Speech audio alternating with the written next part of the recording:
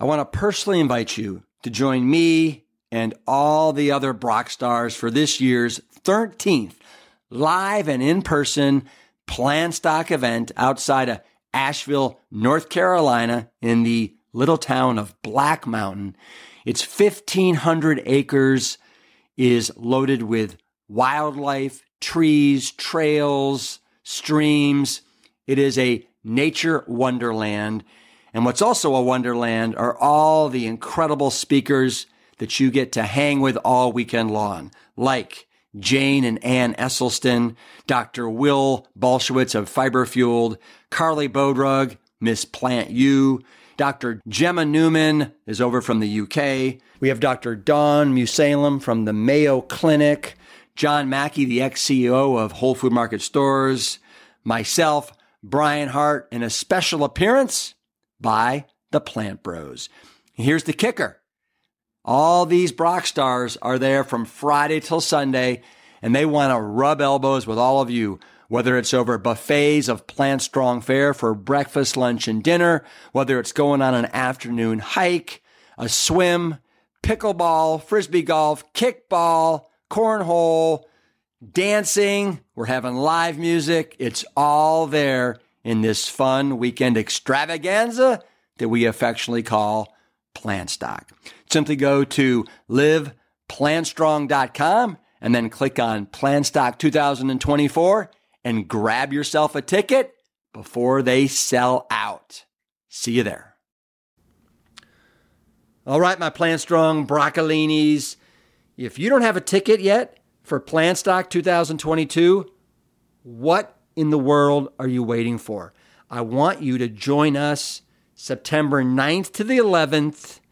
It's a virtual event, no excuses whatsoever.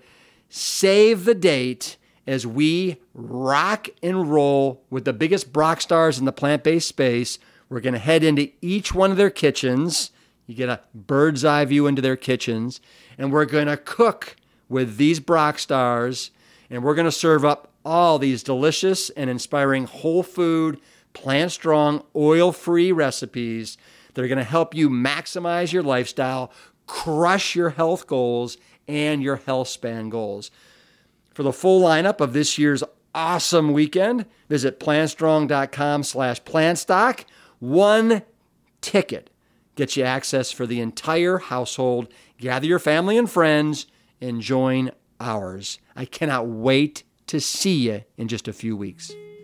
I really meant this as a tip of the hat to my mom because, as she said earlier in the podcast, that my dad came home with this theory about how to prevent, or he used to call it arresting and reversing heart disease and a lot of just chronic Western diseases.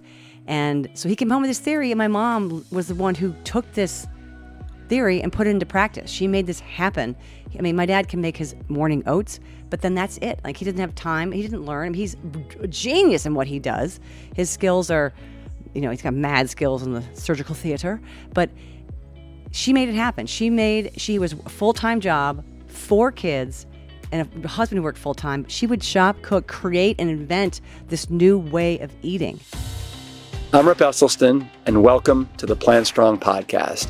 The mission at Plant Strong is to further the advancement of all things within the plant-based movement. We advocate for the scientifically proven benefits of plant-based living and envision a world that universally understands, promotes, and prescribes plants as a solution to empowering your health, enhancing your performance, restoring the environment, and becoming better guardians to the animals we share this planet with. We welcome you wherever you are on your Plant Strong journey, and I hope that you enjoy the show. I got to give you all a big kale to the yeah, because I want you to get fired up, because today I'm going to sit down with 2 of the most amazing women that I know, and we are going to live fierce, stay bold, and eat delicious with none other than my mother Ann and my sister Jane. They've been on the podcast before, but not for this reason. And that's because we are celebrating the release of their new cookbook, Be a Plant-Based Woman Warrior, which is out and available right this second. Now, it is always a party with these two, and we were fortunate enough that we all kind of convalesced at the Esselstyn family farm a few weeks ago, and I'm sure you know what that means. It can get a little nutty when the three of us are together because that Esselstyn feistiness is alive and well. Now, of course, I am super biased, but I want you to know that this isn't your typical cookbook. Truly, it's a peek into our family's history with wonderful stories, incredible photos, inspiring quotes, and delicious recipes from 3 generations of Esselstyns. Now, mostly, Jane and Ann pay homage to the people who started it all, Ann and Essie, for forging and navigating that undiscovered world of plant-based nutrition at a time when virtually no one understood how vital it was for our health, including myself and my 2 brothers and my sister Jane. Here we are, all of us, decades later, and I am so smitten to be able to sit down with Jane and Ann and share some of the inspiration and recipes with you today that are in this cookbook. My mother Ann has been called the Julia Child of plant-based cooking, and I think you'll see why after you dig through some of the recipes and photos in this fantastic cookbook. And the absolute same thing can be said of my sister Jane. This truly is a fun and inspiring message of hope for all women to improve their own health so they can remain strong, bold, and fierce in body and mind alike. So let's do it. Let's jump in with Jane and Ann, and let's become plant-based women warriors. Here we are, Jane and Ann. Another episode of the Plant Strong podcast.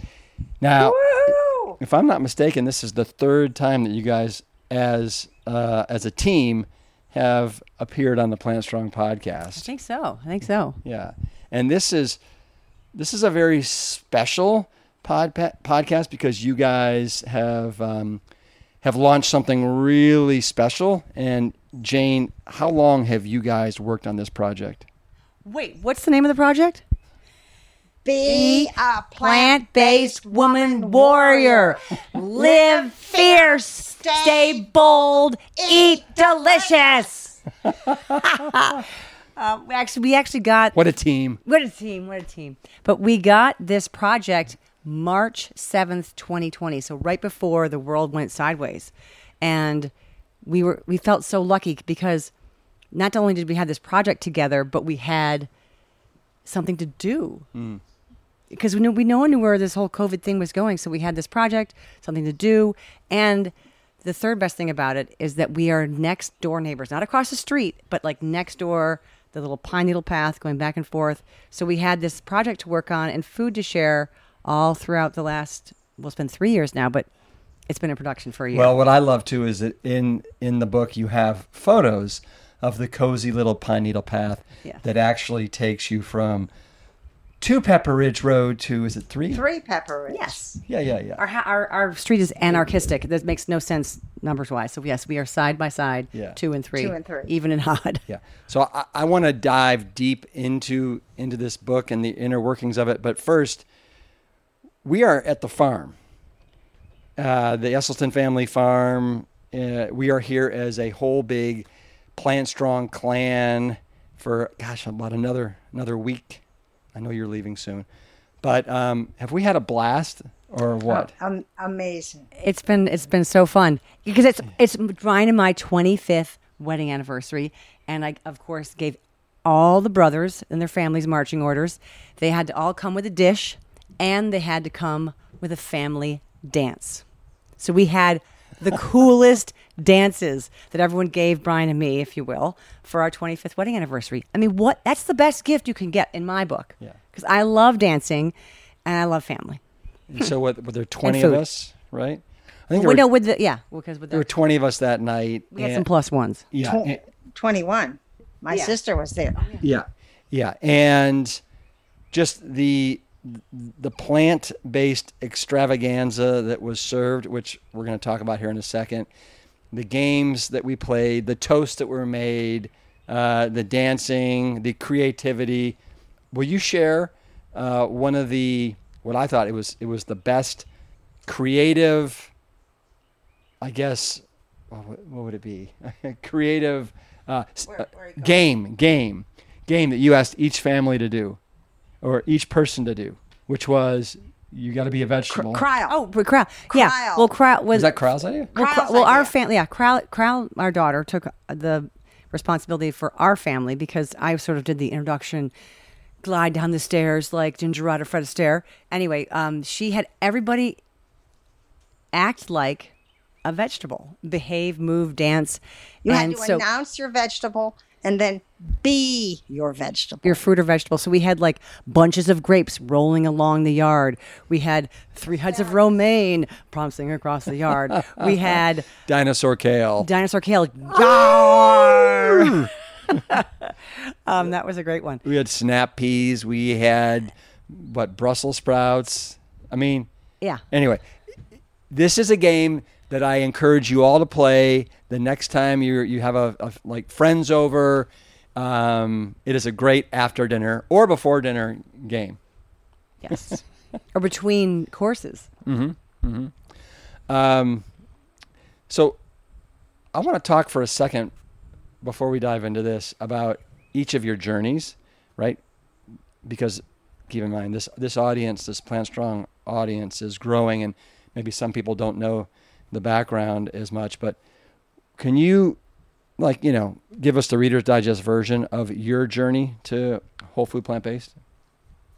Well, it started with my husband, who is, of course, the reason why we're all plant-based. And he is the reason that we are fiercely plant-based, actually. And he started, back in around 83, he took on the heart disease patients who were really at their wits' end of living. They were ready for the grave. And he gave them a plant-based diet, and they miraculously made an incredible recovery. Yeah. And so we were on our way. And before he did that, we had to go plant-based. He felt that there's no way he could ask his patients to do it if he wasn't doing it. So, of course, I took it on, and there was no internet, no cookbooks that I had. And maybe there in the West Coast, there was the Mary and John McDougall, but they were on the West Coast, and that was like being in, that was far, far away back then. And we didn't have friends. People, the word vegan and vegetarian were kind of weird words. So, but we did it. We did it. One of the things that really helped us do it was we had been in Puerto Rico my husband had been speaking there relating to the parathyroid world of his. And we had rice and beans and loved it. So that is where we actually started out eating. And believe it or not, it is where we've ended up. It is our favorite meal. It is all our family's favorite meal. It is our Christmas Eve meal when we have guests. So, but we did it. And all of you can do it. The one thing I feel strongly about is that everybody today is at such a disadvantage, and we were so lucky back then because there was no vegan junk food. There was no substitute for ice cream. There was no substitute for hamburger. And so there was nothing to tempt us in that other world as if we were being good by doing it. Because the key thing I can say, and I say it all the time, is you have to read ingredients. If you know that you are not eating meat, you're not eating dairy, and you're not eating oil, then read the ingredients and you will be horrified at the long list, which you have to have a magnifying glass to read. Thank you, Ann. Jane, so, you are obviously well aware of what Essie was doing. When did you decide, okay, this sounds pretty good, I'm in, I'm on board? On the plant-based? Yeah. I, as a kid, never liked meat, so it was kind of easy for me to jump into this. And I was a freshman in college, so I was like 17, 18 when I called home, and our brother Zeb, who was still at home, said, hey, Jane, Mom and Daddy are doing something weird. We're not eating any more meat or dairy or oil or sugar or salt. Or I'm like, goodness. Like everyone says, well, what are you eating? And it actually sounded fine. And so I came home from college right about then, and I just haven't looked back. So I'd say right around, I mean, you did the same thing. Like we had to transition. I hate that word for this, but like well, from college into... We were all like college kids launching ourselves into life, but we had this, my parents just kind of luckily tucked this into us right as we were making our way. And it hit us all at an advantageous time. Like I know I was swimming for Michigan. I was a scholarship swimmer at the University of Michigan. You were a triathlete, professional triathlete. Another brother was, swimming for his university, and all four of us actually. So to eat this way and feel good and feel okay and strong, and swimming and being an athlete, it was kind of good. Proof was in the pudding, if you will. And I don't know, we just stuck with it. Yeah, haven't looked back. Yeah, exactly. And I noticed that in this dedication to this book, you dedicate it to Essie. Yeah. Oh, he's the reason. He's the shoulders upon which we all stand. That's right. And I also noticed in here that you say that the fiercest person that you know in the world is who? My mom. And why is that? What makes her fierce? Well, I roar. Hear me roar. Eat this. Read ingredients. There's coconut oil in that. Don't eat it. Yes, Mommy. Try this. It's delicious. Well, it's funny is that, so with the antics that you're pulling right now, there's a quote in here from Jane's husband, Brian Hart, and he basically says, Anne is a bully, but a bully for good. So you are. And it's adorable. You're an adorable bully. Right. And I tell you, it really works. Really, Rip has 3 children, and it particularly works on 2 of his 3 children. And Hope will try absolutely anything I ask her to try. Cole will sort of. And Sophie will refuse to try anything. Well, you got her to try a grape once. No, but she's great. I mean, I tell you, Rip, I have been blown away by the sandwiches that Sophie builds with hummus. Hope or Sophie? Sophie builds.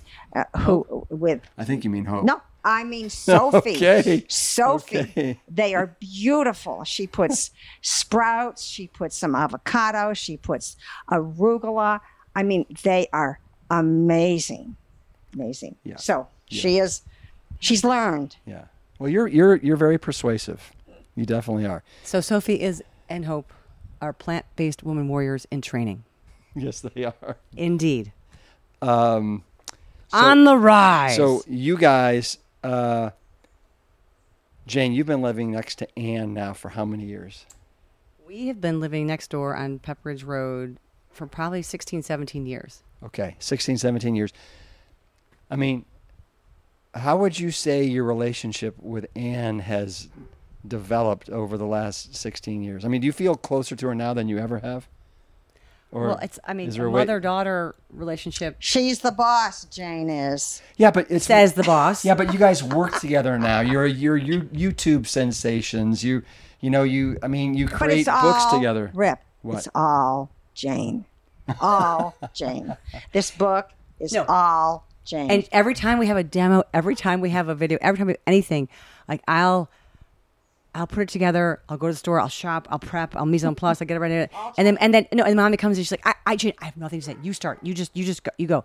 So I'll say, hi, this is, and she'll go, let me just say, let me just add, and before, it's all her. And that's what everybody actually learns the most from, and I think loves the most. So, well, yeah, no, Anne, Anne, you're very real and authentic to the core. Now, so this the apple doesn't fall far from the tree. This is your what, 6th book? No, this is. I mean, collectively, is this your? Well, you could say Mommy wrote all the recipes in Daddy's book. Well, I know. And then she wrote the book with me, the Prevent vs. Heart Disease cookbook. Okay. And so this is in a way her 3rd, and it's my 5th, but we've overlapped for 2. So I don't know. But Jane, you did the recipes in Rip's books. Yeah, well, that's what I'm saying. Like, it's the 5th book I've worked on or been a part of. I mean, I've always collaborated. I'm always have a co-creator. And for those that are wondering, so tell me, what are the guidelines for the recipes that are in this book? Our guidelines for this book, to be a plant-based woman warrior, live fierce, stay bold, eat delicious, are the same as all of our books, which are really basic guidelines. I mean, we could just hand out one-page flyers saying, no meat, no dairy, no added oil, minimal salt, and minimal sweet. That's it. And we have because we do so much work with heart disease patients and people who are really sick and need to be compliant with guidelines, Rip had coined something, my parents' work, as plant perfect. And the plant perfect is really no meat, no dairy, no added oil, minimal salt, minimal sweet.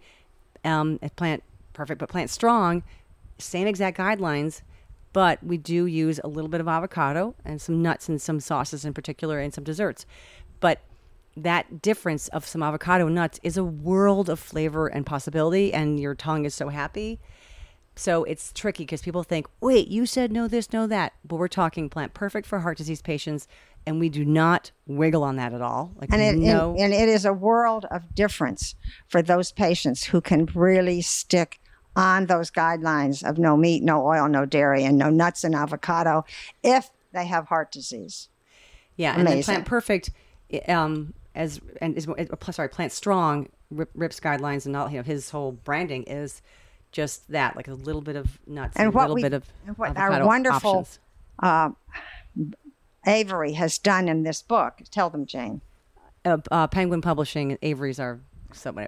They went through all the recipes because they know that we are sort of known for heart disease prevention. They went through it to make sure that the recipes in here that are compliant with our heart disease guidelines are labeled as heart disease friendly recipes. And if for some reason they're not, we have options to how you can change it. For example, if a salad has some walnuts in it or toasted pecans, we'll say, to make this heart disease friendly, remove the pecans. It's that simple. Some recipes, you cannot make them plant or heart disease friendly, so they just don't even say so. Well, that's really smart that you guys did that. So if you guys are cool with it, what I'd love to do right now is walk through some of the recipes. Rip, I have one thing I have to do. I can't not go on. I know you're right, and we're going to do that. But there are just 3 things that I want to read to you. I talked earlier about getting Rip's children to eat, and one of my jobs in this book was to interview our children and grandchildren, how they felt about living plant-based. So there's 10 of them. There are 10 of them, but I just want to read 3 of them. One of them is not Rip's, and that is Georgie, who was 8. And she said, without being plant-based, I can't imagine how I'd live. I'd open the refrigerator and see things like chicken wrapped in plastic and just feel like, what happened? But my favorite quote in the book is from Hope, Rip's youngest, who is an amazing cook herself. And she was 7. And this is what she said. If you eat meat, you die. That was Hope. But this is Sophie, who was aged 11. Can I get a kid in there? No. I just want to do these 3. I mean, you can add a kid. No.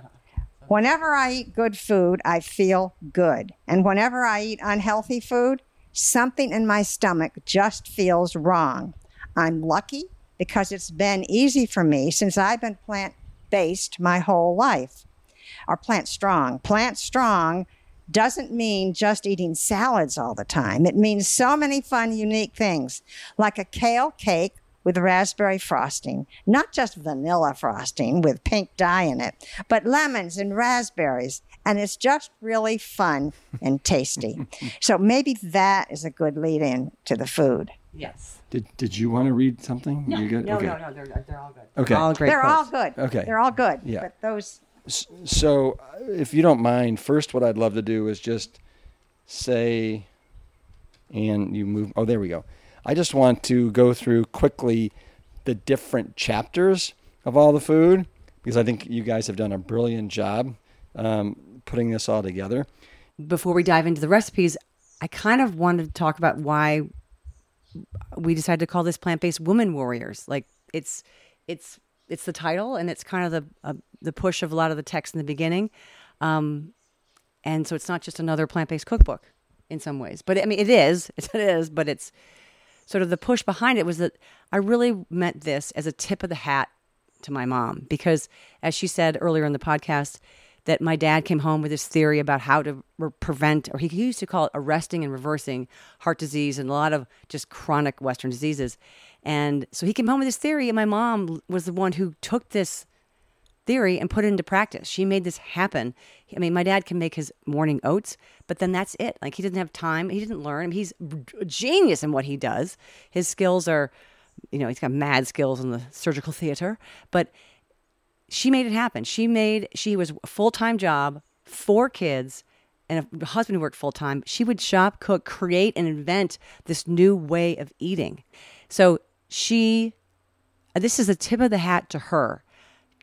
I want to be a plant-based woman warrior like her and have the energy, the gumption, the know-how, the can-do to do that. And also, it's a tip of the hat to, it's mostly women. I know it's not everybody, but the majority of people in the world who think about, shop for, choose, prep, create, and serve food are women.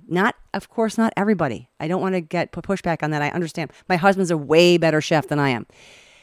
But the majority of us are women. So I'm just saying, be bold, be fierce. You can be delicious. I've seen it happen. And the third reason why this is for women, is that being a female in America in particular, because that's where I grew up, you as a female have a burden on you that is unique. And any female out there knows what I'm talking about. It is this invisible, heavy expectation about your body and your food and your shape and your presentation, your identity. It's this wrapped up mess of a thing. And I feel so lucky that plant-based came into my life when it did, because all 4 of us, Rip, Ted, Jane, Zeb, all 4 of us were nationally ranked swimmers when we were, in our prime. And I know my brothers didn't think for 1 minute about, they didn't have any brain space about what they were eating and how it affected their body size and what they looked like or how they felt or what fit them anymore. Whereas I was this crazy fit, nationally ranked swimmer for University of Michigan. And I would wake up and just be overwhelmed with what the heck am I going to be able to eat today so I can swim and perform and be fed and also be satisfied and also not keep growing and getting these curves that I'm not feeling comfortable in. And again, plant-based eating kind of came into my life just then. How fortunate I feel I am, because it cut off all this, as a friend of mine coined it, food head, which is just that you wake up with that heavy worry and burden about who you are, your identity, your body, your food, and how you're going to move forward. And plant-based eating really removed that food head. So it's so nice. I don't have a scale to look at the numbers. I don't count a single calorie. I wouldn't even know how to. We don't count steps that we do. We don't count serving sizes. People are always texting us or writing, "What's a serving size?" And we're like, we have no idea. No idea. And it's such freedom. So that's why this is really for women who just biologically we're kind of a little different in that way. I mean, it's freedom because we did not want people burdened with how many calories, how many grams of fat, how much protein. There's protein in everything. And just to be able to eat freely. However, when I say eat freely, there are so many people that call my husband who say, help, I'm losing too much weight eating plant-based. Well, duh. There's no meat, no oil, no dairy. And so you got to eat enough calories when you're moving to plant-based, if you are of a normal weight to begin with. And if you want to lose weight, it'll happen. And for a lot of people, that's a great problem to have, right? Right. And if you are trying to lose weight, then you can consciously not eat a lot of bread and pasta and rolls and bagels. The more processed things. Move, yeah. So Jane, when I read that chapter about the food head and what kind of how you were experiencing that, it made me realize that I've never talked to you about that. And yeah, you were the crazy fit older brother who didn't have to think about it at all. Well, I know, but that is, I think it's great that you are, obviously it's part of this book. It's part of, you sharing that experience, and I applaud you for it. Thank you. Yeah, it's great. You should tell that story. Keep going. Okay. Story? No story? I don't know which one. Can't remember. So she says, "Tell that story." Which one? I can't remember. Okay. So we're listening. So about chick. Well, if you want to. Oh well. Yeah, I did remember. It's just that. Go ahead. No, I was supposed to go skiing over decades and decades ago with. I've got 3 brothers, so I was heading out with my brothers to go with another brother to meet up with all these people and friends. And so at one point we were gathering together, at this location, at our house in Cleveland, to go somewhere, and in walked one of their friends, and he was again, we're all big swimmers, strong, healthy, fit people. This guy had a shirt on that had a circle with a line through it, and there was a chicken on it, and it looked like he was saying like no chickens, but it said, "No fat chicks." And that just encapsulated so much of what I was experiencing in my life. Like, it's in the 80s of, oh my gosh, like he's able to wear this shirt saying like, "Hey, no fat chicks," in my visual sphere, or what, I don't even know what it's saying, in his orbit. And I saw that, and it was like a punch. I found myself, I didn't know how to think. I was like, I've got fat on my body, and I hate the word chick so much I can't even explain it. And I hid upstairs underneath my mom's desk, behind her filing cabinet. I didn't know what I've never experienced that feeling in my own home, but this person coming in and wearing this, like if my brothers were wearing it, I'd be like, you can't wear that. I would be like, but how can I do this to this person I'm supposed to be doing on this trip with? And I was like, I ended up not going on the trip because of this shirt. And I hope no one goes on a trip with anyone with that shirt. Or you have a very frank conversation, and it's an opportunity for growth. Yeah. For all parties. Yeah. Right? Yeah. But that's like asking the wounded to help. Well, ask for help then. Ask for help. Yeah. Yeah. Well, so let's move on to some. Yeah. Well, that's like this woman warrior effort behind it, and that's why I'm so happy to have. I've got 3 brothers, but I have my mom with whom to do this. Yeah. So let's start with breakfast.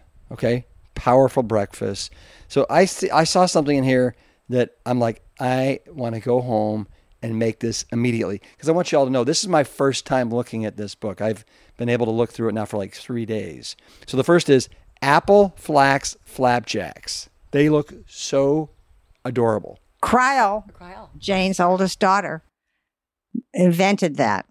Well, I think it's probably out there, people making it, but it's this pancake batter that you have pancake batter, and then you take an apple and you slice it, not how you would think, but you slice it kind of horizontally. So you're making sort of So there's a rings hole in the center. that have the core out of the center. So they look like The donuts. Donuts, because you put the apple slices in the batter and then cook them, flip them. It's so clever and yummy. I can't wait to do it. And at first I'm like, oh my God, you got donuts in this book. Okay, what about, so this is like such a vintage, quintessential Anne breakfast that I would love for you to just talk about it for a sec. And that is your everybody your has to. warrior oats. It's imperative that everybody at least try it. It's steel cut oats, turmeric. It's everything you should be eating every day. It's got a little sriracha. It has nutritional yeast. It has shiitake mushrooms and a lot of kale and water. And it is, once you've eaten that, you are set for the day.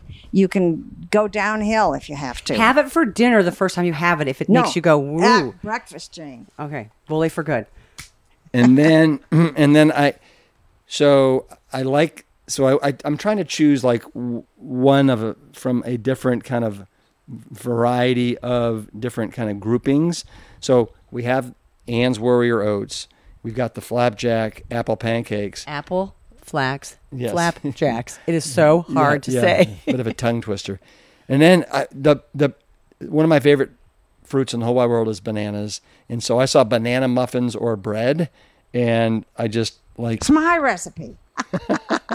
Guess what? It was first recipe in the prevent and reverse heart disease, and it has been when you tweaked a few things. Tweaked for here. It's Okay. wonderful. Yep. Okay, so the next section, and there's so many. Oh, well, actually, Grits and greens. Grits and greens, because grits. I think I've had grits like 3 times in my life. It's polenta. You've had it way more. Polenta is greens, or polenta is grits. And of course, we advocate for people to have greens several times a day. So this is a nice way to knock some back early on. But what else can you tell me about grits and greens? Grits and greens. I want to say this recipe came from a great friend, Travis, who you've met, and she's Oh my God. she's one of my favorite people on earth, and she's from the South. And grits in the South are usually like, they're greasy, and you can imagine what goes into grits in the South, especially if you live down there. It's a salty, greasy thing, or however you want to have it. This is a total different take on it. She just has it like with so much kale or Swiss chard, and she makes the grits kind of creamy because she makes creamy with broth, vegetable broth, or with some oat milk or maybe some soy milk, and a little bit of hot sauce, and they're delicious. Brian and I eat this like 3 times a week now with It's with kind of beans. scary because anytime I go over, every night Jane and Brian are eating Grits and greens and beans. So let's move on to sauces. Secret weapons. Rip, you're not going to believe it. Secret weapons. Jane, tell them about. No. Well, Wait, wait. Rip. What? Rip, you've got to listen to this. Why secret weapons is second. Oh, sure. Jane's. Okay. The publisher just said, you guys have all these, breakfast, lunch, dinner, da da da, but you keep saying that the sauces are like the answer to everything, and they're your secret weapons, and this is how you can go forward, and this is what makes all the difference. Can we put it first? And we were like, let's put breakfast first, and then you can put the secret weapons, because we actually do use some sort of sauce, hummus, dressing, salsa, or a guacamole in everything thereafter. So they were clever in putting it right there. Well, so the other night, and I posted this on Instagram. You posted it on Instagram. People were just are eating it up, and that you made these huge 3 bowls with different whole food ingredients Bowls this big. wooden bowls, just crazy, wonderful, gorgeous, and each one you had the carrots, the tofu cubes, the purple cabbage, whatever it was, but each one was a little bit rice different. Noodles, Yeah. brown rice Noodles or brown rice, Napa cabbage, purple cabbage, just fresh tomatoes. Da, da, da, da, da. Yeah, and you said you were inspired by that by by Plant You, Carly Budrod. But on each one you used one of these different secret weapons. Oh, right? yes. So on one you had a lemon tahini. We had a lemon tahini sauce on On one. one you had a Thai peanut. Thai peanut. And one you had a walnut ginger. Yep. If I'm not mistaken. Yep. Good memory. All sauces in here under secret weapons. Yeah. So, but tell me about, so a couple that like, and I want to try every one of them, but what about watermelon salsa? Like, what can you tell me about that? Because salsa obviously is just, chopped up vegetables and herbs, something herbaceous, something sort of oniony or garlic, whatever you like, you can make a salsa out of. And we have found in some of the books that we did is that we, didn't move from just like tomato salsa to corn salsa, but from corn salsa to mango salsa and then to peach salsa. And we have got like a grape and radish salsa in one of our books, one of our books. And I had was trying to make salsa one night and I didn't have anything sort of fruity or sweet because I kind of come to like a little bit of the balance of the sweet with the onion, kind of like almost like coming from the chutney family. So I put in tiny little cubes. I mean, not minced watermelon, but just micro cubed watermelon with all the other sort of typical salsa stuff. And it was so yummy and refreshing because salsa brings a moisture and this refreshment and pop of flavor to whatever dish you're using. So that was a ton of fun to make that one. Yeah. And then, of course... Rip, one of the salsas that actually, truthfully, started in prevent and reverse heart disease and has been truthfully, in some way or another, repeated in every book of yours and every book of ours, is our mango salsa, mango lime bean salads. Rip has just been talking this time with all our family that he wants to make a lime mango. Oh, right. No, I want to make an arugula, cannellini bean, mango, mandarin orange salad. Well, Yum. All right. What about like the lightning dressing? Because that's kind of a tried and true, right? Awesome. Oh, Jane's lightning bowl with that that's from dressing. our Engine 2 cookbook. But the lightning dressing, we were able to. Like all dressings have to be new, all recipes have to be new in a new cookbook, but you can carry over less than 10% of things like recipes that are kind of thread through. Like you need to have this walnut sauce in order to do this, or you need to have this or that. Lightning dressing was one of the ones I carried over from the Engine 2 cookbook to this because it is.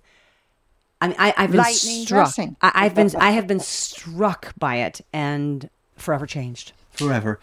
Now, I want to talk about Mommy's mushroom dressing 3.0. Gravy.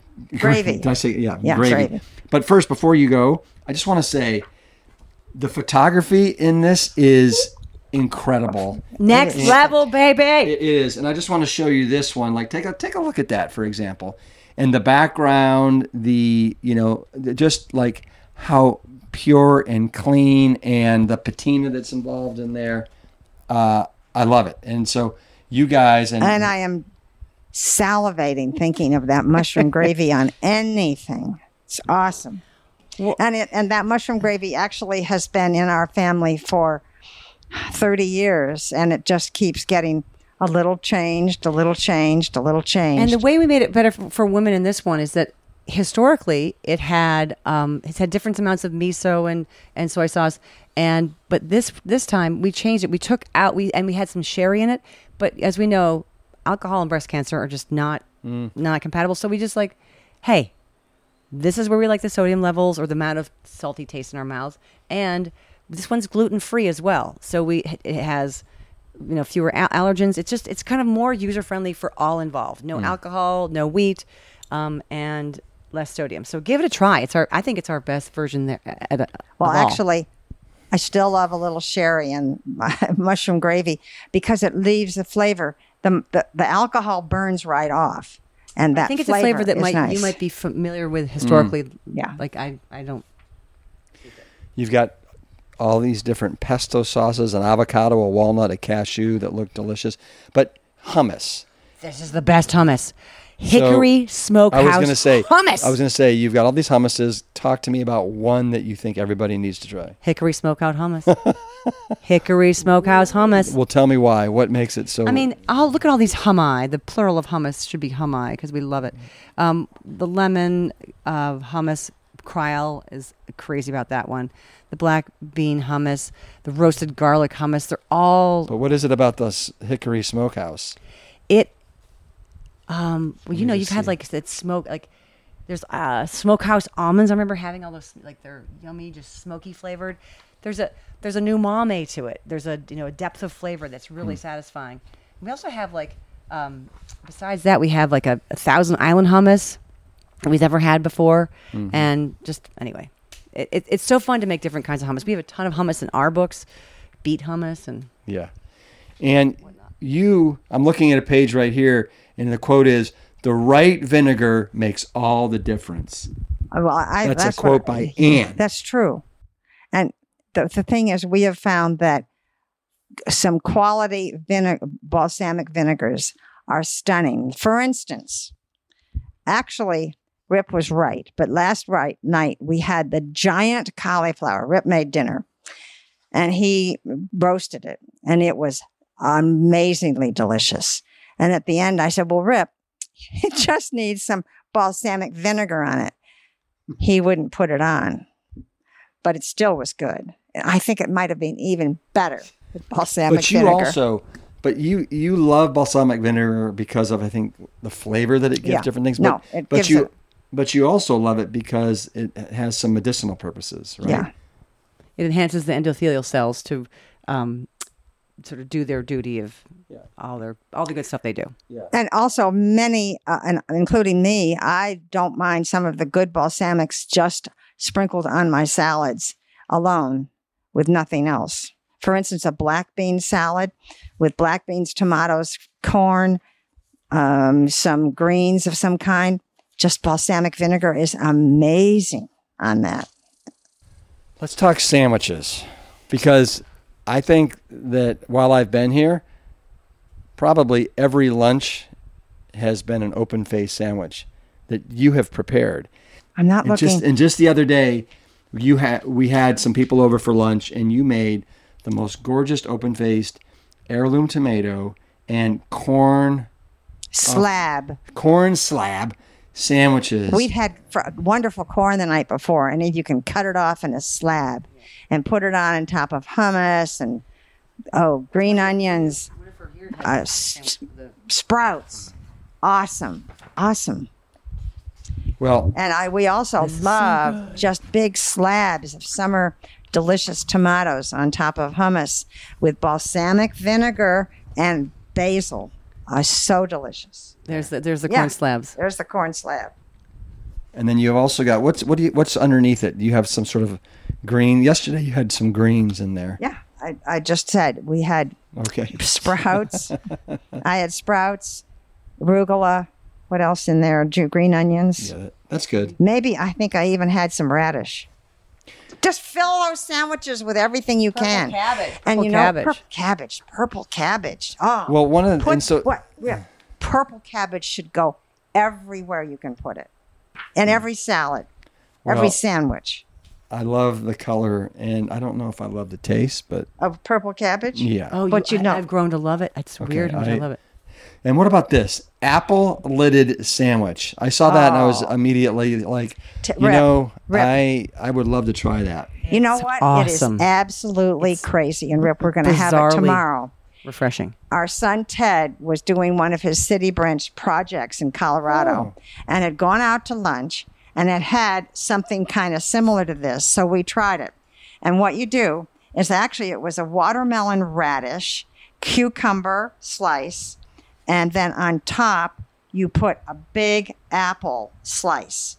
And it is funny. It doesn't sound good, but when you bite into it, that sweet, wet apple crunch makes that whole sandwich. I mean, you could put nothing underneath it, and it would be amazingly delicious. I swear that is one of the top sandwiches to try in this book. Do you have a... And you can sprinkle- the sandwich section is actually good. We've got a lot of great ones. And sprinkle lemon pepper on top, no salt, and that's really makes it good. Is there a particular apple that you two prefer? No, I think just try and find the biggest apple you can so it covers your whole sandwich if possible. I have it be crispy too. Now, I don't think a Macintosh would be the best necessarily, but something with a little crispness to it. Yeah. Just apple. I love Macintosh, don't get me wrong. All right, Jane, another thing that really caught my eye in here was your rock around the clock grilled wrap. That's right here. And Those are just fun to make, and those. I know, but I just love the the way you learn a new way of taking basically a tortilla and turning it into this incredible grilled triangle. Yeah. Yeah. So it's kind of up close. You start with it, and you fill in it's called rock around the clock because you fill in the first 15 minutes of, if it was a clock, with one topping, and then you fold it over and then put another topping and fold it over, another topping, fold it over. So you've got all these layers that are sort of, each layer, it's sort of like a round lasagna. And then actually when you have it all in a little wedge, you grill it in a panini or on a frying pan, and you've got a wonderful grilled sandwich. Can we move into talking about soups? Because I would say the other thing, tell me if you guys disagree, but I think the two things that we have more for lunch as a family than anything else are usually soups or open face sandwiches. Yeah. Right? Great. And so soups, there's a couple that caught my eye here. One was... corn gazpacho, I bet. Well, corn gazpacho absolutely did, because I've never had it. Oh, so good. When this Elizabeth gave it to Elizabeth Thornton. When corn season is going in its full swing, and don't make this with frozen corn that isn't super sweet, because you do need that really good sweet corn. We're doing this at Plant Stock. And it's so fun because you need to have yellow tomato and yellow pepper in it, and it is beautiful. Jane just mentioned Plant Stock. We are having a food-inspired, chef-inspired Plant Stock. It's our 11th anniversary, September 9th to 11th. We hope that you join us. And we'll give you the tricks and the treats and the deliciousness of corn gazpacho. What do you guys think of this soup? New Senate soup. Oh, what's so the story I love. So the other thing that I love about each one of these recipes is reading the header, because because you've tried to write a lot of headers yourself, and you know how much God. goes into that. That's why. And your headers are just as good in your book, I think. Well, but it gives you an attachment to the recipe and why it's important. But Jane, tell them about this one, because it is really so fun what you did. Well, I learned from a neighbor of mine who does not have the same politics as I do, that there's a soup at the Senate every day for the last 150 years or something. They've had the same soup at the Senate, and it's a ham bone and salt and navy beans and whatever. So I just we have a new Senate these days, so we need to have it be a little more reflective in the soup. So I took out the ham bone, we put in bay leaf, and we put in some vegetable stock, and we put in black beans, Italian parsley, we put in and strong vegetable broth, and curvy kale, and kosher salt, just to have a little more diversity and expression. Italian parsley. And yeah, I said that. Okay. And so anyway, I want everyone to serve themselves the soup with their own ladle, just like everyone having a chance to pound the gavel. All right, let's move on to another thing that I would say you're incredible at doing it. I don't know about you, and I can tell you that I'm not as good about it as I should be, and that is making warrior salads. Oh, Jane.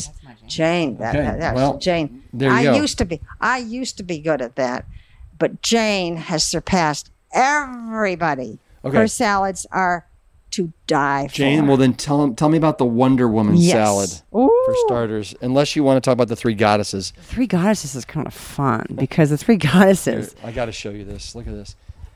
The three goddesses, we have the power in the salad comes from two things. It comes from obviously like the foundation of what greens you're using. And here in the three goddesses salad, we have kale, romaine, and Napa cabbage. And those are the three goddesses. And we read all about how they represent the goddesses in the book. We're not going to bore you with it now, but it's exciting. So that foundation is great. And then you have to have some cha-cha on top. Just the cha-cha on top of a salad makes you want to have a second bite. If it's little cucumbers or blueberries or mandarin oranges or toasted pepitas or whatever it is, zest of some sort, that adds so much to a salad. So yes, get some great greens going, but add some cha-cha on top. And then the dressings clearly pulled all together, and we have some dressings that are just amazing this time. Steal the eye right out of your head, right? Yeah. Kale is Athena, romaine is Isis, and Napa is Caraduen? Caraduen, yes. And you have to see why when you get the book. You can pre-order it, please do, because if you pre-order, actually, you get a free recipe on my website with your receipt. Uh-huh. Okay. But not after so another thing. 23rd. Let me see what other. And you got a whole section on arugula salads. And I just want you to know that over the last probably 3-4 years, I have come to love rocket. AKA arugula. It's one of my favorite greens. Yeah, I agree, and I believe that every bowl, if you're going to put other things, should have a rim of arugula and a bottom part of arugula, so that it is in every bite that you're eating. What was so funny is we were collecting salads for this cookbook, and we were collecting recipes, and we went through all the okay, let's see what we have. Mid-COVID, we sort of assessed everything, and we had 4 breakfasts, 8 lunches, 6 dinners. We had 44 desserts. We knew we were on the right path for a book for women. But what was so funny is that all the salads, I had different salads of greens and this and that. And every salad my mom sent me was a different arugula salad. She'd be like, oh, try this one. Oh, try this one. And finally I'm like, okay, we're just going to make an Anne's arugula section. This is something that I want before I leave here, and that's the curried cauliflower with lentils and grapes. That whole combination, cauliflower, lentils, and grapes, has my mouth watering. I made it one Christmas when we had a lot of family, and it was a sort of a last Christmas day. Everybody brought. Oh, Thanksgiving! I meant Thanksgiving. Everybody was bringing something, and I was thinking, this may not hit it. Guess what? It was the first dish that was totally bare and empty and eaten. It was great. So and we actually have a YouTube on it because it's and your pro tip is to add pomegranate seeds for wonderful color at the end. Yeah. Mm-hmm. Very Thanksgiving-ish. Thanksgiving-ish, yes. Okay, so if you guys are cool, let's move on. So one of the things that, that we eat a fair amount at our house is tofu and tempeh, right? We're big fans. We're not freaked out by soy because we know the phytoestrogens actually can be very, very protective of the breast. Yeah. Yep. Which you actually do a great job explaining that here in one of the first couple chapters. But what do you like doing with tofu and tempeh? We like to have it in all variety of ways. We like to have it usually I like to bake it or to pan fry it. And I pan fry, dry fry, like nothing oil. But we like to use usually a base of tamari, which is a low sodium soy sauce. And sometimes that's enough. But sometimes I want to put a little kiss of maple syrup in there to give it a luster. And if you want to take it even a little further, you can put in what gives it a little of more umami is some tomato paste, or if you don't have that, just use ketchup. And if you want to really be a pro, chefy, add a wee bit of ginger. You've got some teriyaki. Done and done. So easy, so fun. And Jane has made me love tempeh. In fact, the quick cooked tempeh in a pan, which we do a lot for all kinds of we do demos for the Esselstyn Foundation. And I tell you, it's hard to get the cooked pan-fried tempeh out of the pan and to show the audience, because I am dying to eat it all. It's so delicious. For me, tempeh, You just haven't had Jane's tempeh. Well, I know, but I want to figure out a way to get it more moist. That's why. No, And I had pan fried. The pan fried. You can't bake it's it. not You dried can't out. bake it. Yeah, and I had somebody on my podcast, Cooking for Peanuts, Nisha, and she she's great. does so many incredible things with tempeh. I loved her. You're talking with her. Yeah. But look you got chorizo, tempeh or tofu, apple sage, pan fried, tempeh or tofu, savory tempeh. I mean, and I can tell you the cubes. Tell me this, because Sesame ginger top tofu. were the tofu cubes that you had in those big wooden salad bowls the other night, were those all the same variety, or were they different varieties? I made 6 or 7 tubs of tofu. So those were all the same because I just put them all in a big dish with Sophie. She helped me make them. We just did it all with the teriyaki, which is our kind of close to our basic way to do it. Yeah, those are delicious. I like Rip and Jane. I also like using balsamic vinegar in the Shocking. in the tofu. I mean, tofu needs to have something to give it flavor. Shocking. Right. If you have heart disease and don't want or are concerned about the sodium, that's an alternative. You're right. You're absolutely right, Acid Queen. You're right. Thank you. Let's talk appetizers. Appetizers, sides, and clever extras. Oh, you've got to show that picture. Oh, okay. Yeah. This is such a delicious dish. Green beans, with sesame crumble on it, and that there's nothing as delicious as toasted sesame seeds. Ooh. So the first thing that I have on my list here is, and it's called a bunch of BS, meaning Brussels sprouts. And let's see, let me just see if I can find it here. The bunch of BS is towards the end of the section. Yeah, Here's yeah, the bunch of BS. Yeah. But you got Brussels sprout section. And I'm like, okay, I want the buffalo Brussels because I want a little heat. And then you've got the Brussels sprout tats. And then you got sweet and savory Brussels. I mean, all three of those just look incredible. Can you tell me about the buffalo and what makes it buffalo? Just the heat. I mean, but the nutritional yeast is kind of like, it helps give it a little bit of an essence on it, like it gives it a presence on top of the Brussels sprouts. But you definitely have to have hot sauce and some balsamic vinegar going with it, and just baking it on. It's just a delicious balance because the nutritional yeast kind of cools the heat, but it carries it really well. And then you're doing all these on parchment paper, correct? Yeah. And then you cut them in half. Do you put it like the flat side down typically? I'm not fussy about that. You're not fussy? All right. Can't be bothered. All right. I learned from the master herself. I am fussy when I do my Brussels sprouts. All right. Let me tell you this.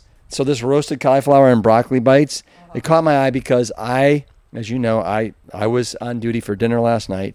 I did roasted cauliflower, and it turned out good, but not amazing. But I'm looking for amazing roasted cauliflower.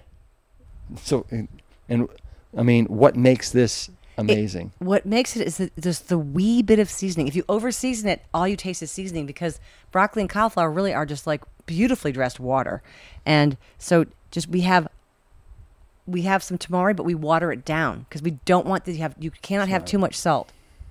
And then we have minced onion and granulated garlic, which have a little more of a presence than just garlic powder and onion powder. It's fine if you only have those, but the minced onion are little chunks of onion. And then when you cook them, it smells much different. And then just add some seeds. We have black sesame seeds, which really have a wonderful like visual flavor to it almost. And some poppy seeds, and then there you go. The nutritional yeast at the end on top, not sort of all throughout, but just cha-cha on top. Now cauliflower fritters, I'm obviously got cauliflower on my brain right now, but cauliflower fritters, they look like they're deep fried. Tell me they're not. No, they're not. Gosh. No. I have a great friend who's from India, and she is plant-based, and she just said, you know what, I've really had an amazing time making authentic Indian food plant strong. And my mom and I, this is again during COVID, we were like, we need a tutorial. She hosted us in her garage with the door open. It was probably 28 degrees out in Cleveland. And we sat there eating, urd dal and garam masala and all different kinds of naan bread. And we learned so much from her. She took us to the Indian grocery store, and we learned about finger peppers and different kinds of garam masala, and on and on and on and on. And we will never even tap into the depth of Indian cooking, but these cauliflower fritters, we had the appropriate seasonings, which is worth the trip to the Indian grocery store to get them for the fritters. So this barbecue pulled, what's it called? Barbecue Pulled portobello sliders and green goddess sauce. I just saw that and I'm like, I need that. And it looks like they're on different wedges of polenta. Rounds. Polenta rounds. Yeah. You get the You get a chub of polenta. Is that butter lettuce? It's spinach or whatever green you want. And then the barbecued pulled portobellos are so fun. You just have portobello mushrooms, and you take the stems and you literally pull them apart so it looks like the strings of pulled pork kind of stuff, and put in a little liquid smoke and cook so the smoky flavors in them, and then some barbecue sauce at the end just to coat them. All right. Cha-cha-cha. I'm gonna move on from appetizers to crackers, quick breads, and other fillers. Talk to me about beer bread. That's mommy's favorite. such fun. So, There it is. She knocked it out of the park. After a talk, a woman came up to me and told me about this. And so I couldn't believe it because I love anything fast. I don't like a lot of ingredients. And so this is just literally, you can use, if you don't want it to be, you could use oat flour, any flour, and beer, and a little baking powder. It's so fun. I'll make it tonight. Well, tomorrow. Okay. So I also noticed, and I thought it was very cute, was Jane and Ann's short flax biscuits and Jane's tall flax biscuits. Here's a photo you can see, right? Jane is the tall ones and the thick ones, and Ann's the thin, smaller ones. And the thing about mine is that Jane's are all so delicious, but you use walnuts in them. Right, so one's plant perfect I said, and one's plant Jane, strong. you don't have to have walnuts in them. And so I made mine without walnuts. And all just of our flax. recipe testers loved hers more than mine. So wow. I got my short flax biscuits in the book. Aye, laddie. And we also have some soda bread. Laddie. Soda bread. Aye, we do. Okay, It's Clava Cairn soda bread. Did you see it? You cut it open the top, you put a cross on top so the fairies can get out. Aye. There it is. Clava Cairn. I'm obsessed with Scotland, and we went to the Clava Cairns, which are these unbelievable. Anyway, this is so fun. This soda bread, it's delicious. It always works. It's foolproof. It's kind of like the beer bread, and anyway. And then these seed and millet crackers. I know you've made them. I've had them, and they. Unfortunately, you usually can't eat just one. I can't. They're like can't M&Ms. have them in the house. They're like they're so good. like a wood chipper. And they're not plant perfect, are they? Oh yeah, no, they're plant strong. I mean, they're seed. I think there's just some seeds. There's Well, sunflower actually, seeds. you say heart disease friendly. Actually, Yeah, there's some sunflower seeds in there. Okay. It's all seeds, but it's just so good. Chickpea flour. It's good. all right, we're We're making getting close to desserts. We're getting close to desserts. I know we're getting close to desserts. Which We have to get to the But main first, we have to meal do first. BYOB. Oh, What's that dinner. stand for?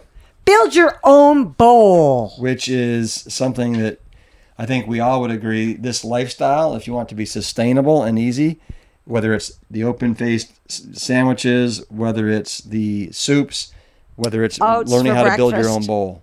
But look at this.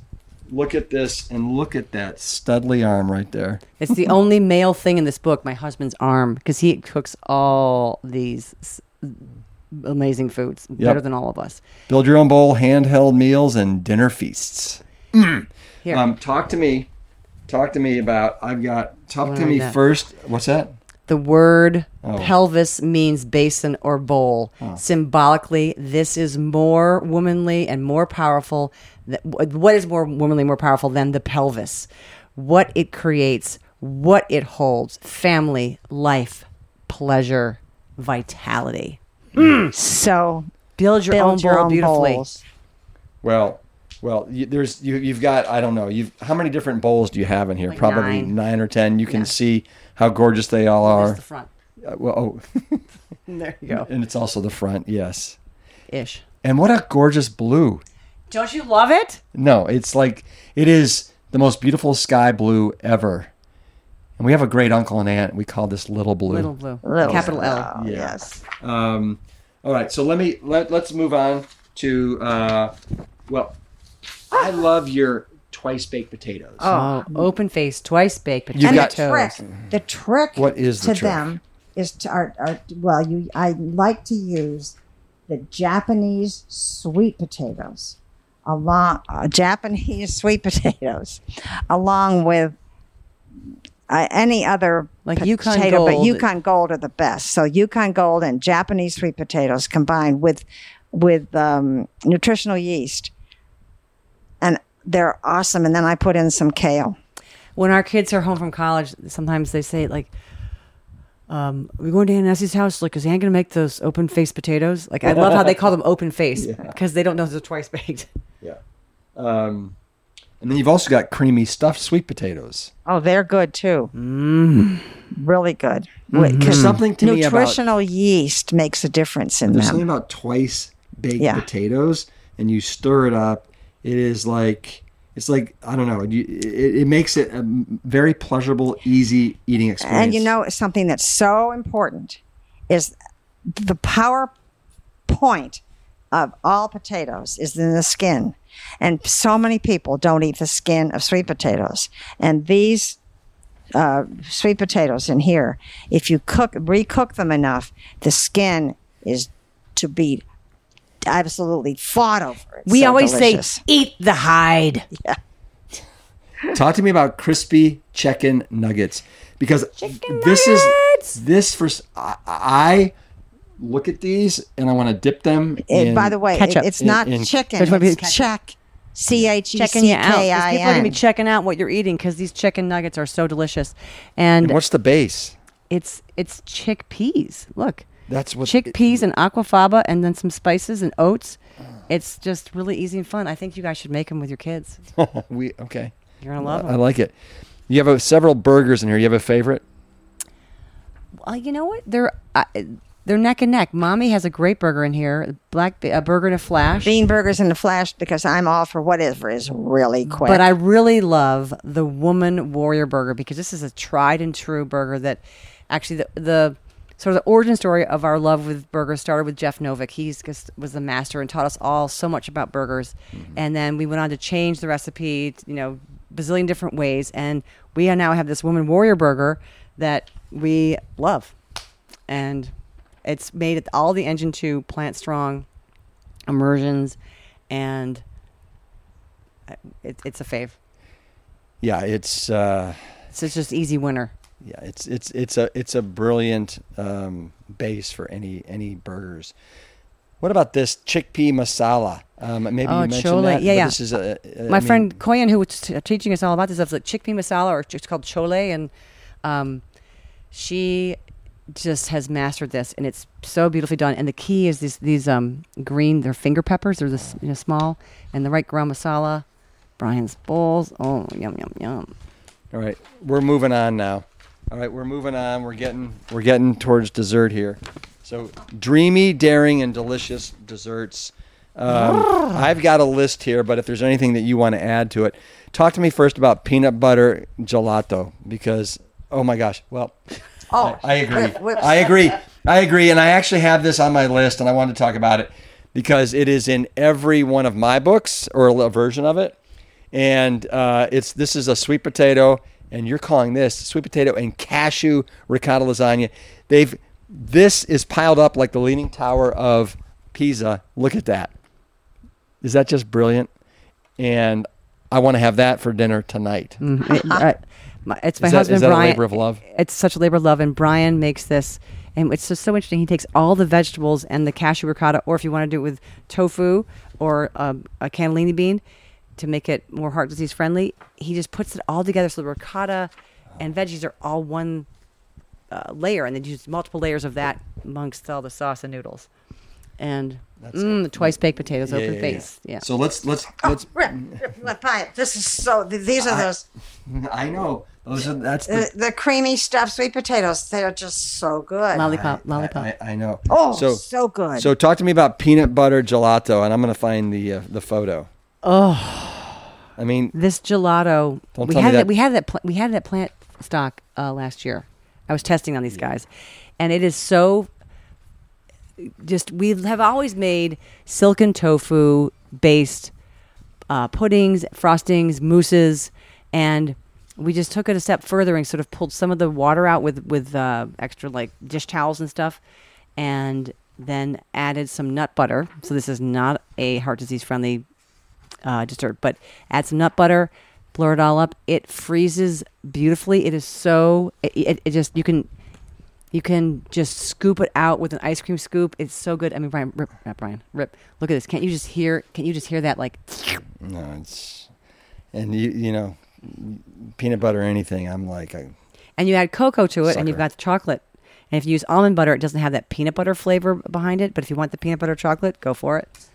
do you have a favorite brownie in here? Oh my God. I'm caught by the out of sight brownies, but I mean. Okay, let me just rip. No, Rip. no, Rip. no. You no. listening to me? Rip. Here, I just. Rip. Well, Rip. yes. During COVID, we were writing this book, and my husband and I were watching a lot of TV at that COVID time. So at night, we would be sitting there watching TV, maybe 8 or 9, and the door would rattle, and I would begin to salivate. It was sort of like, I just was salivating because I knew that Jane was coming with another version of her brownies for us to try. And finally, There's the out of sight. it took, how many tries, Jane? 12. 12 tries on one. We had 3 brownies we were testing, and we did about 12 times each. So we had months of. And finally, my Essie said, this one is out of sight. Oh, So that's why we call it out of sight. out of sight. What about this amaretto cherry chocolate hazelnut scone? Yeah. This, like we have scones in the Engine 2 cookbook, which we loved. And there's kind of a basic, like, hey, make these scones and add some chocolate chips or maybe add some raisins or whatever you want. But here, we just went like a whole new level with it and added amaretto, which gives it a flavor that is just, it's like reminiscent. And we added toasted walnuts and chocolate chips. The more things in it, the cherries. better. Yeah, the more items we have, the better. We've learned that. And my mom is awful. I bring them over and she picks all the pecans out of them or the hazelnuts, and then she just picks out, so you have this like carcass of a scone. It's still very good, but you're very funny. How about that? You know, I need a little stretch here. Can somebody talk about this couch and what the history of it and what makes it so special? Well, this is a very deep couch. It's In fact, 2 people easily sleep on it. I know. Look at this. I mean, And when my husband's family was house was getting divvied up. everybody sat in a room, and we had photos of every article.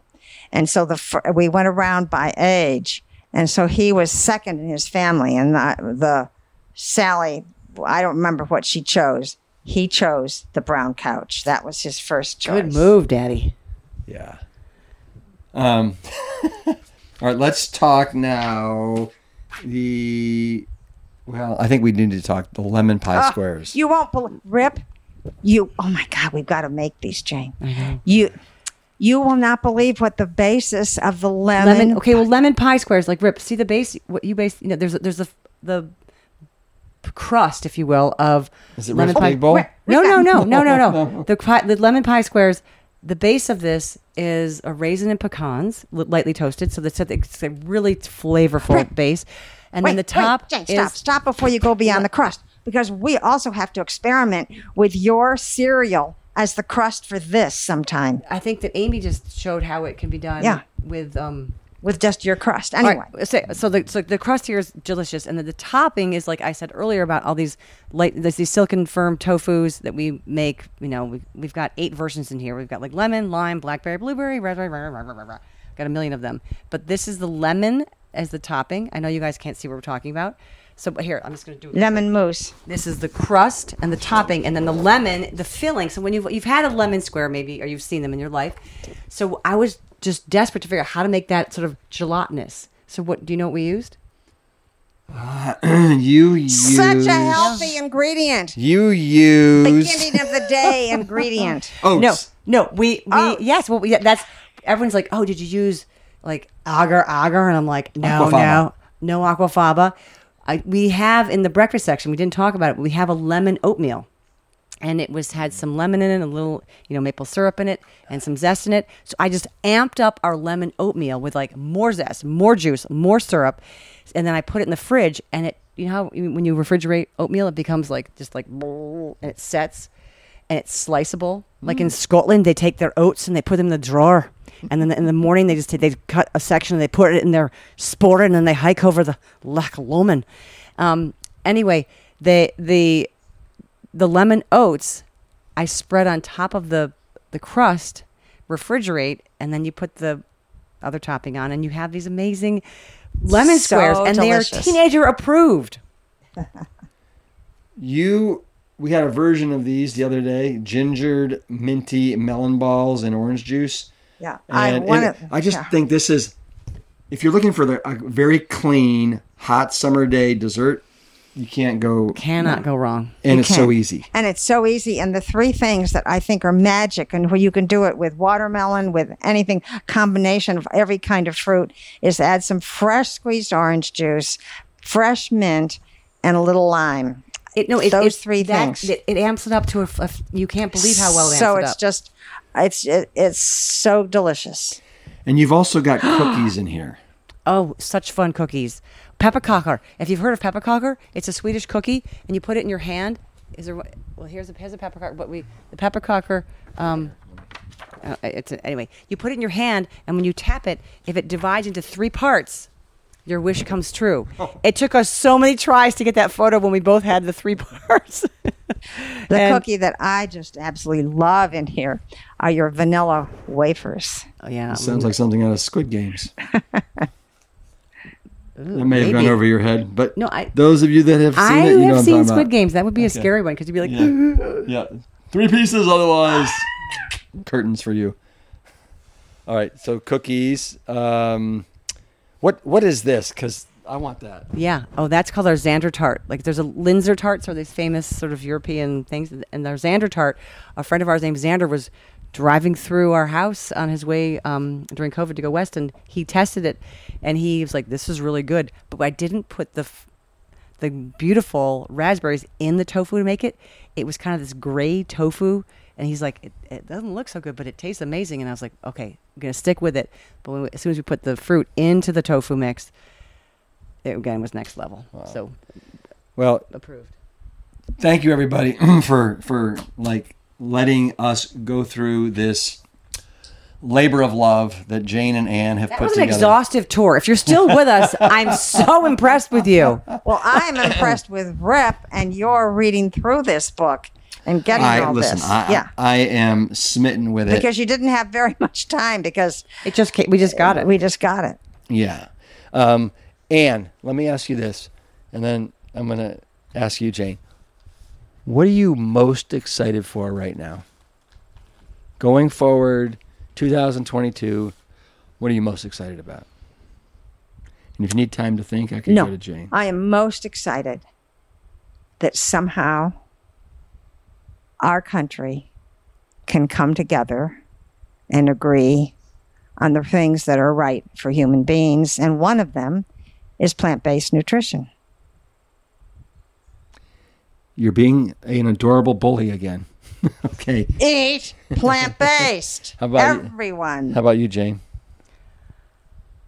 I'm so excited about, it's hard to get beyond, like the first thing in my mind is always my 3 kids. So I'm excited about what they're doing this summer and what's happening with them. But if I can get beyond that and think about, what I'm excited about, I'm excited about our book coming out on August 23rd.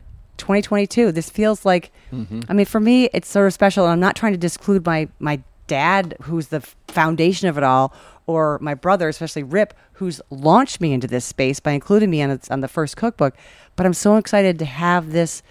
I'm so excited to have done this with my mother, because, I mean, it's like the coolest thing you could do, I think. Because eating is it's a non-optional. If you can cook, you are so free. If you can make your own food, you are so empowered. And I love that this is a multi-generational gift that we've been given. Like, his 8-year-old made dinner for all of us the other night. And by the way, Rip and Jill were lying down on the bed upstairs while Hope was cutting cucumbers, mango, red peppers, all beautifully cut so we could all have her spring rolls. So I'm excited about having this not just be like, right now it's multi-generational, 3 generations. I'm excited to see how this can become 4 generations and just get more infectious and larger and, help so many people going forward. I feel that the biggest gift, which my husband originated, the biggest gift that we have passed on to our 4 children, and then to our 10 grandchildren and their all children as spouses, is plant-based eating. And I feel that it is the gift that we hope we can pass on to everybody out there. Mm-hmm. Well, it's the gift that keeps on giving. Mm-hmm. Right? Cheers. Yeah. I am excited about so many things, but I am excited about seeing you guys in Cleveland at the Knob, not only for the Labor Day, but after that for Plant Stock, the 11th, and digging into some recipes from this book with you guys. So, Yay! Ann, thank you for everything. Jane. Rip. And you guys, thanks for being on the Plant Strong podcast again. Thank you. And Rip, we're going to use some of your broths. Okay. All right. Bye, everybody. Peace. Engine 2. Keep it plant strong. Woo! Thank you. And be a Plant-based woman warrior. Live fierce, stay bold, eat delicious. yeah. I'll be sure to put a link to order this book along with their zany, wonderful YouTube channel in the show notes at plantstrongpodcast.com. Thanks so much, as always, for bringing my family along with you on your plant-based journey. And from the entire Esselstyn family to yours, always keep it plant strong.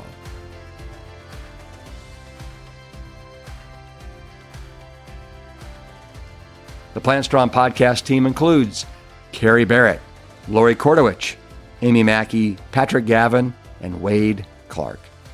This season is dedicated to all of those courageous truth seekers who weren't afraid to look through the lens with clear vision and hold firm to a higher truth.